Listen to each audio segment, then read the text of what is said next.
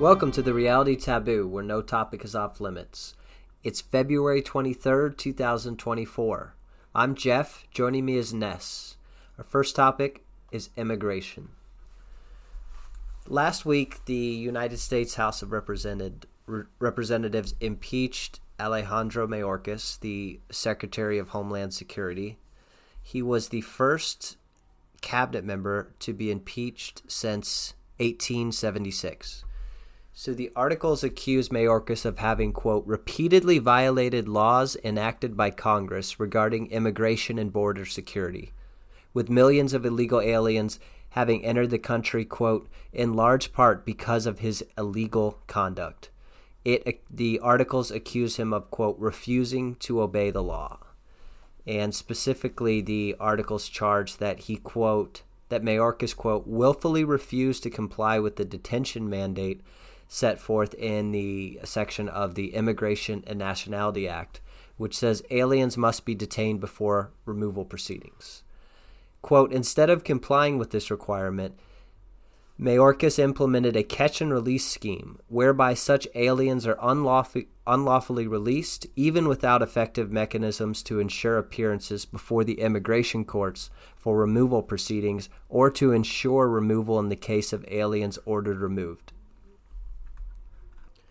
And the consequences were, according to the impeachment articles, that aliens encountered as inadmissible at ports of entry increased from 590,000 each fiscal year 2017 to 2020 up to 1.4 million in 2021 and over 2.3 million in fiscal year 2022, 2.4 in 2023. The articles conclude that Mayorkas willfully and systematically refused to comply with the immigration laws, failed to control the border to the detriment of national security, compromised public safety, and violated the rule of law and separation of powers in the Constitution to the manifest injury of the people of the United States. Finally, the articles conclude with, wherefore, Alejandro N. Mayorkas, by such conduct, has demonstrated that he will remain a threat to national and border security, the safety of the American people, and to the Constitution if allowed to remain in office, and has acted in a manner grossly incompatible with his duties and the rule of law. Alejandro N. Mayorkas thus warrants impeachment and trial, removal from office, and disqualification to hold and enjoy any office of honor, trust, or profit under the United States. Well, catch and release is not anything new. This is, I guess, as the old saying goes, sometimes quantity has a quality all of its own. It's really in the numbers, not in the process. There has been no meaningful immigration enforcement among Border Patrol agents. Catch and release has been going on since at least the early 2000s, the Bush administration, and unbroken through all of the presidential administrations from there until now. This is all political theater. It requires 2/3 of the Senate to vote for a conviction to have Mayorkas removed from his position, and clearly that's not going to happen. So I suppose it has some value existing in the historical record as another marker of the decline and fall of the United States as a unified political entity. I think that's a good thing. I think it's an inevitable thing to have a step in that direction towards collapse, and it's nice to put the salience is nice, but practically it has no effect. The House's articles of impeachment accuse Mayorkas of failing to protect the citizens of the United States, but in the current lexicon, that would be impossible for him to even articulate why Americans would need protection from immigrants in the first place. We're to the point now where the Democratic Party, the inner party, the ruling party, doesn't even have the language to address this issue any longer, even to pay lip service to it, let alone to actually take any action to reverse the trend or to slow the trend. And it's a feature rather than a bug from every perspective of the Biden administration in terms of, as we'll get to later, potential fodder for the military and for political, shoring up Democratic political dominance into the indefinite future. And as we'll hear Mayorkas' putative boss say in a second, this is facilitating the transformation demographically of the country. And you don't have to take it from us. You can hear it in Biden's own words. This is something to celebrate, the fact that the United States will no longer, or is currently no longer, depending on exactly how you slice it, majority European descent. And that's something that every part of institutional power, every major institutional organization, and all the managerial class members that staff and lead those institutions are celebrating. There is no inhibiting force against the transformation coming from any of the positions of institutional power in the United States or really anywhere in the Western world. And in a way, Mayorkas is just doing the bidding of his boss. Really, Joe Biden should be the one being impeached. Ness referenced a video of Joe Biden. I'm going to play that. This is from 2015 when Biden was still vice president. Not only our Muslim communities, but African communities, Asian communities, Hispanic communities, and the wave still continues. It's not going to stop, nor should we want it to stop. And as a matter of fact, it's one of the things I think we can be most proud of. There's a second thing in that black box, an unrelenting stream of immigration, non-stop. Folks like me who were Caucasian of European descent, for the first time in 2017, will be in an absolute minority in the United States of America. Absolute minority. Fewer than 50% of the people in America, from then and on, will be white European stock. That's not a bad thing. That's a source of our strength. What a difference 9 years makes. And also in that video right next to Biden is Mayorkas. So it's just yet another reminder of this is the third Obama term in so many ways.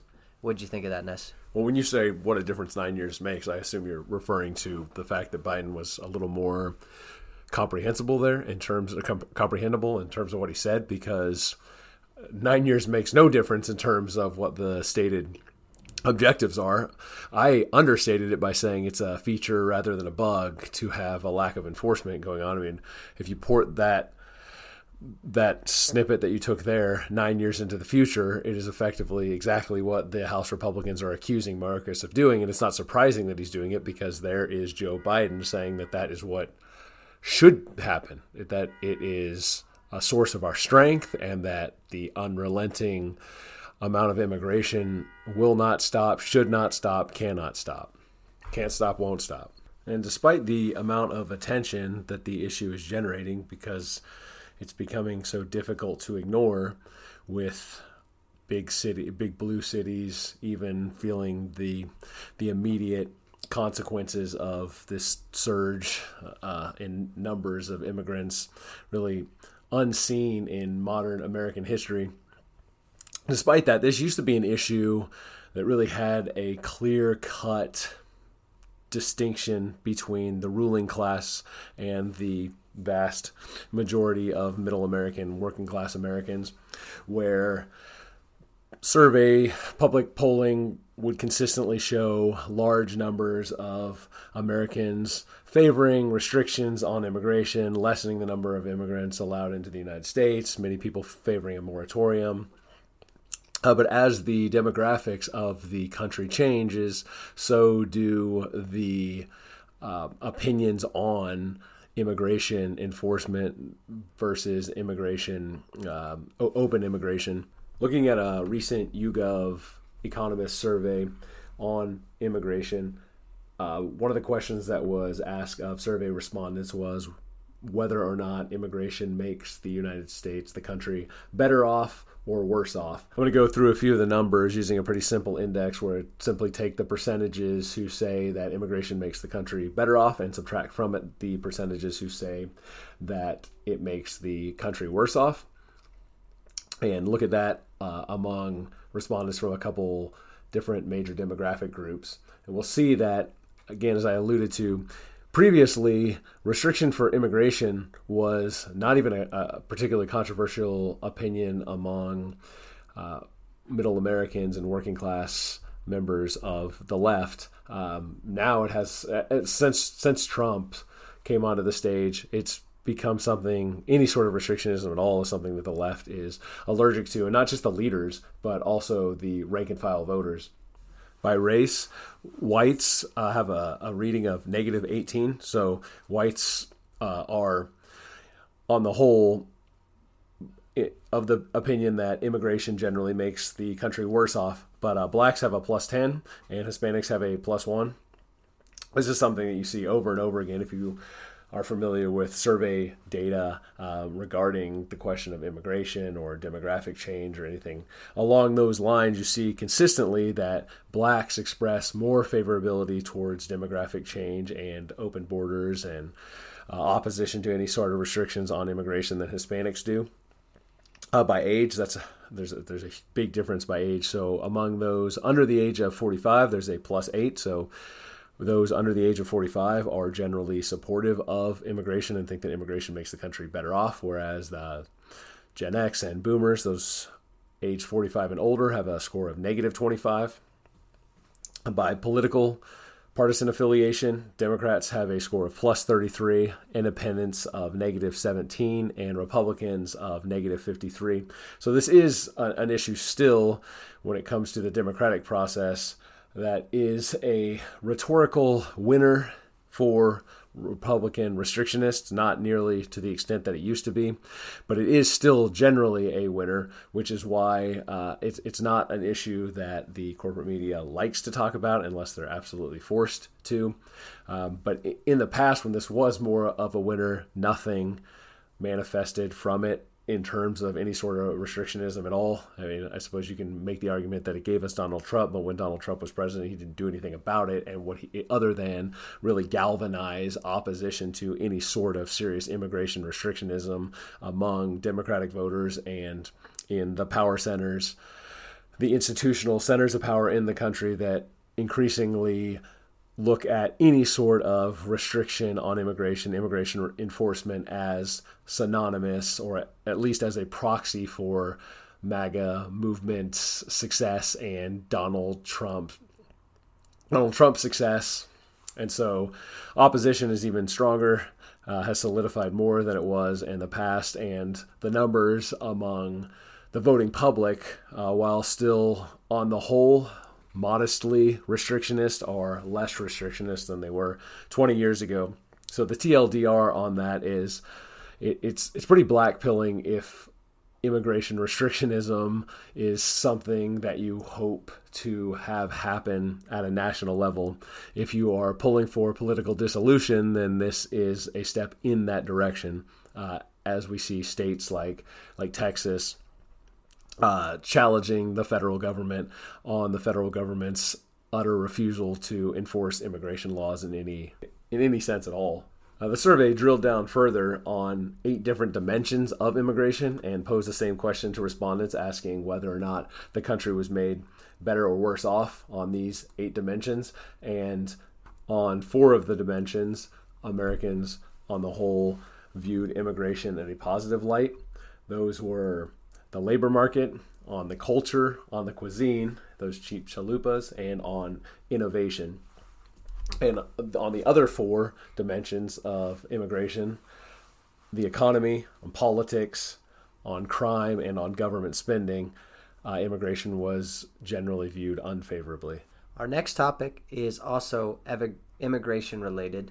It is the Courage to Serve Act. This is a proposed law by Pat Ryan and John James. Pat Ryan is a white Democratic congressman from the New York City northern suburbs. John James is a black Republican congressman from Michigan. So the bill creates a pilot program that would provide an expedited path to citizenship for qualified and vetted migrants who serve in the military. The legislation addresses 2 challenges facing the United States: an influx of migrants looking to work, build a better life for their families, and contribute to our country, as well as a recruitment crisis within the ranks of our armed forces. So basically, the migrants are going to be, hopefully, if Pat Ryan and John James get their way, will be turned into mercenaries. It's essentially invite the world so that we can continue invading the world, to paraphrase Steve Saylor. There's a quote in the press release from John James. He says, quote, "Some of the heroes Pat and I served with in Iraq were immigrants, and I can't think of a more deserving person to become an American citizen than immigrants who are willing to serve in our military." So participating in the U.S. military, according to these guys, is the most virtuous thing an American can do for his country. One of the requirements in this proposal is that these candidates must be, quote, admissible to the United States. I don't know what that means. That might mean that they have to be legally present in the country. I'm not really sure.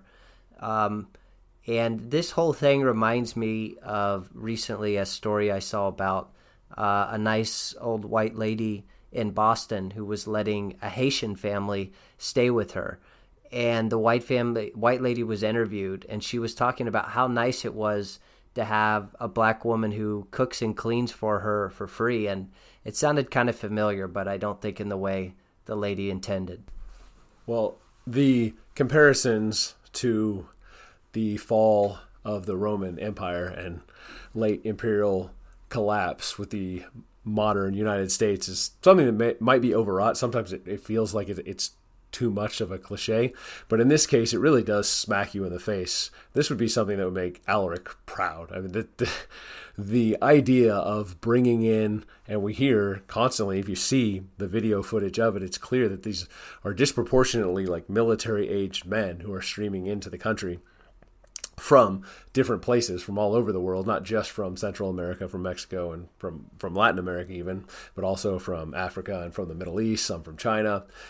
The idea that because we cannot generate a domestic fighting force, we are going to use mercenaries, or at least attempt to use mercenaries. And that's another question, why these immigrants who are under no threat at all of deportation or of being unable to have de facto residency status granted to them, why they would want to fight in the first place. I'm going to play a video of something related. This is Senator Dick Durbin from Illinois. This is something he said in some sort of congressional hearing that was held last year in 2023. We have 780,000 DACA recipients, people who are protected under DACA, many of whom want to serve this country where they grew up. There's an obstacle, Congress. We have not given them a pathway to citizenship. This should be a pathway. You ought to open up your opportunities. We should across the board in the military, to dreamers and to DACA recipients who really want to serve this country and I think are genuine about it. For some reason, there's been a resistance. Perhaps it was the luxury of a lot of recruits and we didn't need others. But I would just tell you, I've met them, I know them. They've made great sacrifices just to have this opportunity to wear the uniforms you're wearing today. And I hope that when you're in the highest levels of the Pentagon that you'll discuss this candidly. Your predecessors have not always been cooperative when I've raised this issue. There's a resistance because these folks are, quote, undocumented. They may not have been born here, but they love this country as much as any of us who pledge allegiance to that flag. So I hope you'll consider that. Thank you, Mr. Chairman. Right. They love the country so much that the very first act that they commit upon entering the country is to break the laws of that country that they love so dearly. This is against the backdrop of the government is saying explicitly that the most dangerous element, the biggest threat to national security is not foreign, but is domestic. And that what better way to turn the guns inwardly than to bring people from outside and give them guns, people who have no loyalty, no attachment to the United States, to represent the armed forces of the United States in that next domestic war on terror. Our next topic is the ongoing horrors in Gaza. Last Tuesday, the United States vetoed a United Nations Security Council resolution for a ceasefire and that would have helped facilitate humanitarian aid getting into Gaza. The U.S., in vetoing it, argued that it would, quote, jeopardize the ongoing negotiations between the two parties to release the Israeli hostages, and it wouldn't be, quote, conducive to a sustainable peace and would instead empower Hamas. 13 of the 15 members of the Security Council supported the resolution. Britain abstained, and the U.S. alone voted against it. It was the third humanitarian resolution incorporating a ceasefire vetoed by Washington over Gaza, each of which was intended by the White House to give Israel a completely free hand to deal with the Palestinians. Recently, in a press conference last month, Netanyahu said that as part of any resolution ending the active conflict in Gaza, Israel, quote, needs security control over all territory west of the Jordan. That demand, which Netanyahu called a necessary condition, would include both Gaza and the West Bank. So essentially saying he would not condone a two-state solution, which has been the main talking point, something that most people seem to agree was necessary. The leader of Israel, as recently as a month ago, seems to have taken that completely off the table. And a few other side notes on this story. I thought it's very interesting that the U.S. ambassador to the UN is a black woman, Linda Thomas Greenfield. And another thing, Nancy Pelosi, bizarrely, or perhaps not bizarrely, said recently, quote, there's nothing that we have sent since October 7th that has contributed to this brutality, referring to the brutality in Israel. She said, quote, in the longer run, they are in a dangerous neighborhood. So seeming to just deny that the United States is not only supporting this rhetorically, but in a real material sense. Directly, those bombs that are going off in Gaza are supplied directly by the United States. So from an America First perspective, I have to ask, what is the United States getting out of this? There's a few obvious answers. One is there's a select group of people in the military-industrial complex who are making a lot of money off of this. And then there's, I think, genuine support for Israel. From an America First perspective, what bit of foreign policy orientation at all would you describe as making sense for from an America First perspective? I can't think of anything. Yeah, I think actually in this case, the case of Israel, as we looked at a few weeks ago, this is a relatively popular undertaking for the United States to get involved in, not at an international level, but domestically it is. Certainly it's more popular at this point than the Ukraine war is, or than Iraq or maintaining a presence in Afghanistan was prior to the withdrawal. So there is a lot of democratic support in the United States for supporting Israel and giving Israel the green light to do whatever it needs to do to ethnically cleanse the Palestinians or defeat Hamas, or however it wants to be articulated. Probably both of those things, realistically both of those things, because they are intertwined. They're not easy at this point to disentangle from one another. And I think it is worth mentioning that a two-state solution is also something that will not be acceptable by the vast majority of the Arab population living within Israel now. That's something Hamas, of course, is vehemently opposed to, but so are the majority of Palestinians. You hear that chant from the river to the sea, Palestine will be free. Well, that, whether or not that implies a destruction of Israel, it does clearly imply, not just imply, but it is explicitly calls for a single Palestinian state that runs from the Jordan River all the way to the Mediterranean Sea. And speaking of the domestic feelings towards what's happened, the American domestic feelings of what's happening in Israel, Gaza, I have a recent story. This is from the Wall Street Journal dated February 21st. Harvard condemns anti-Semitic image circulated by student and faculty groups. So there's this cartoon apparently that was circulating around Harvard. Some student groups were distributing this, and I just thought it was interesting, more from a media perspective, how these things are covered. The article just takes it for a fact, as a given, that this image is anti-Semitic. It makes almost no reference to the image itself. It certainly does not attempt to engage in any way with the substance of what the image is. It doesn't provide a picture of the substance. There's all it says is the cartoon depicted a hand etched with the Star of David and a dollar sign holding a noose around the necks of what appeared to be the black boxer and activist Muhammad Ali and Gamal Nasser, who was a longtime president of Egypt.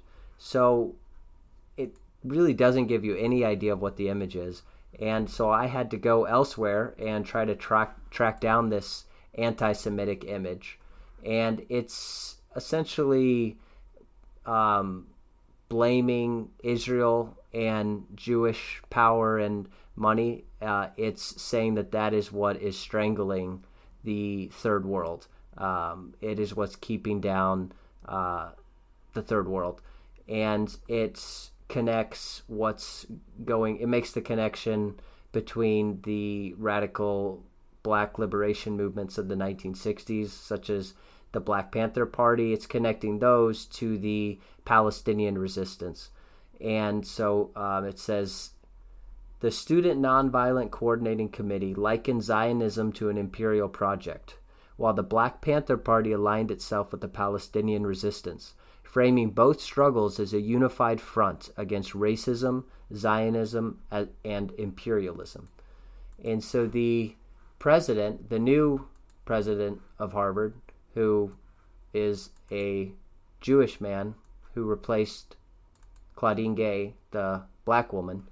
So he said, quote, perpetuating vile and hateful anti-Semitic tropes, or otherwise engaging in inflammatory rhetoric, or sharing images that demean people on the basis of their identity, is precisely the opposite of what this moment demands of us. And we've discussed this in previous episodes, but I think this is yet another example of the trickiness of keeping Jewish people in the oppressed category rather than in the oppressor category, where a lot of people see Jews fitting a lot more easily into the oppressor category. And cartoons like that show why. And I think that shows you why this was so quickly nipped in the bud, that is just being completely unacceptable. I also think that if the hand in the image had not had a dollar sign and, or I guess if it had not had a Star of David sign, if it was just a generic white Gentile hand, I don't think this would have even warranted a second glance. That would have been perfectly fine. It would have been praised. It's probably something that you would have seen in any sort of undergraduate history, political science class. But as soon as you put a Star of David, then it becomes completely unacceptable. And predictably, one of the Jewish student groups at Harvard was outraged by this image, and in their statement condemning it, they invoked the Holocaust because, obviously. And the cognitive dissonance is so intense when you see, every time you look on social media, you see these horrific images of what Israel is doing to these Palestinians. You see children in terrible conditions in hospitals, shaking, crying uncontrollably, their family members killed, their whole neighborhood destroyed. And then at the same time, it's the Jewish people, it's the Israelis who are the victims. They're the ones that people should have sympathy for. Well, any moral indignation aside, the reality is that this rhetorical tactic is quite effective for Jews, and it has been, continues to be.